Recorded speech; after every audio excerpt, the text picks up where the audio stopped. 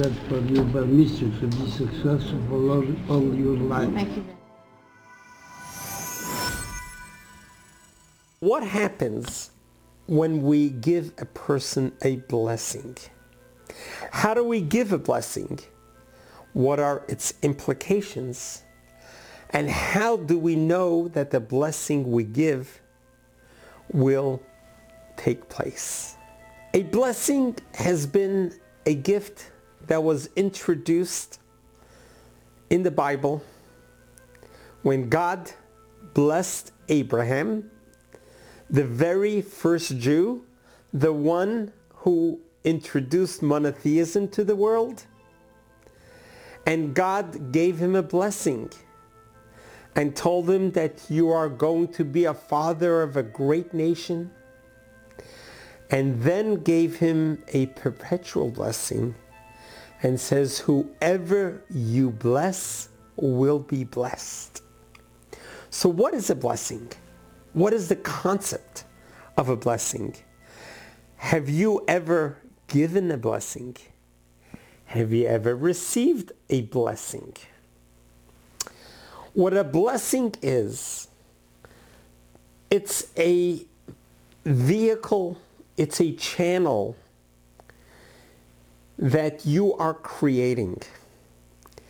When you give someone a blessing, when you are looking someone in their eyes and you give them a blessing, there is energy going from your soul to the recipient's soul. The words that you utter, you are creating angels, you are creating opportunity in the world so that whatever words you are saying should be transferred from words into action. The concept of blessing is such a gift because you don't have to be qualified. You don't have to be learned. You don't have to be a scholar. You don't have to be a saint, a priest to do this. Every person has the power to bless each other. That is a gift that God has given us, that God has encouraged us.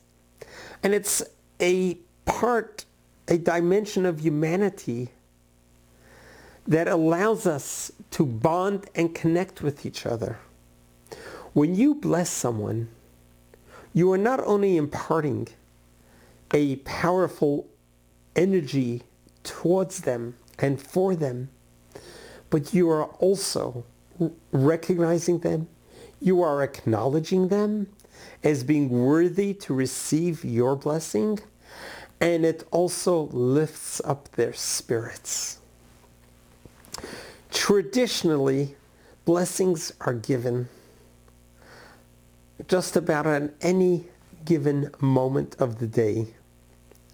Specifically, Friday night, when we usher in the seventh day, the Sabbath, when the family and friends are sitting around a beautiful set table welcoming in the holy day of Sabbath, the very first things is the father calls over all the children and their spouse.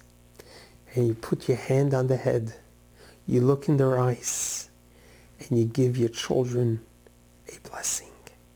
You give your spouse a blessing. What a beautiful way to finish the week and start the holy day of Sabbath. Realizing as the father, the head of the household, to be able to bless everyone. That's Friday night. During holidays, the priesthood blesses the whole congregation by the thousands.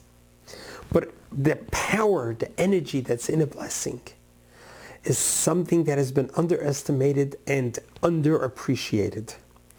And this is something that you can do when you see a friend.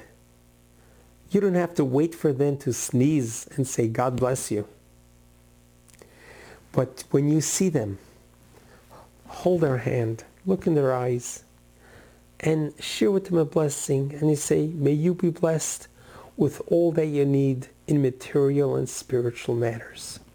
Someone is about to travel overseas. I bless you that your journey should be safe and well. A person is about to go into a business meeting. I bless you that your business meeting should be most successful. A person is going in for a medical procedure. I bless you that you should have a speedy recovery. Those are such beautiful, kind words. And we cannot underestimate the power and the effectiveness of the blessing. My Rabbi Schneerson, the Grand Rebbe of World Jewry, passed away in 1994.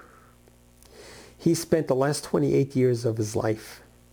Every Sunday, people would come to his synagogue in Brooklyn, New York, and wait in line to see him. He would give them each a blessing, but he would also give them a dollar bill. When he would give the dollar bill, he would give them this dollar bill and say, use it for charity. Which means, I am giving you a blessing, but you want the blessing to take hold? You need to create a vessel for the blessing to happen. You need to do something so the prayer and the blessing should be actuated. And that is through such as an act of giving charity. You are doing something positive so that the blessing from heaven can take hold. So when you give someone a blessing, give them a blessing and then instruct them to do something kind, to merit that my blessing should be fulfilled. So whether it's parents blessing the children or we are blessing each other, remember the blessing is creating potential opportunity. And it is for you to create a vessel so this opportunity should actually happen. It's like planting a seed in the ground. But once the seed is planted, one needs to water it. And this is something that we all realize and recognize, that we cannot really appreciate the power of our soul. We don't know our soul.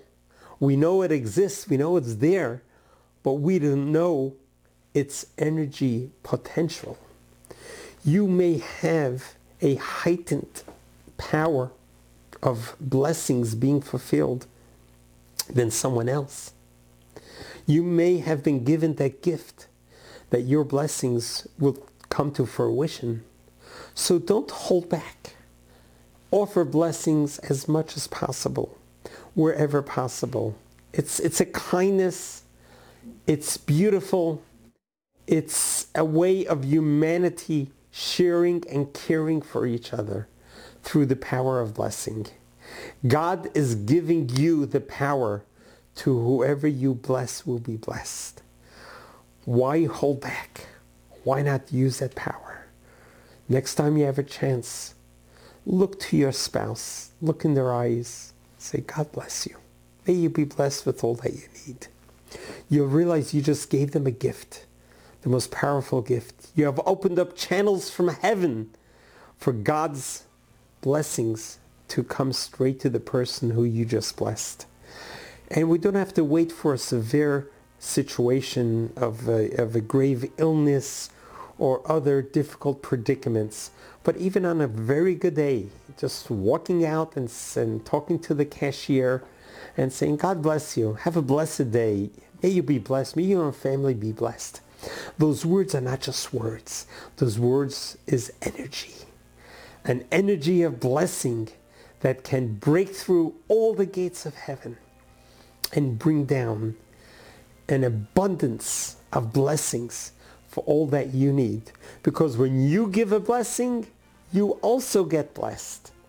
Because the giving sometimes receives more than the receiver is receiving. God bless you. God loves you.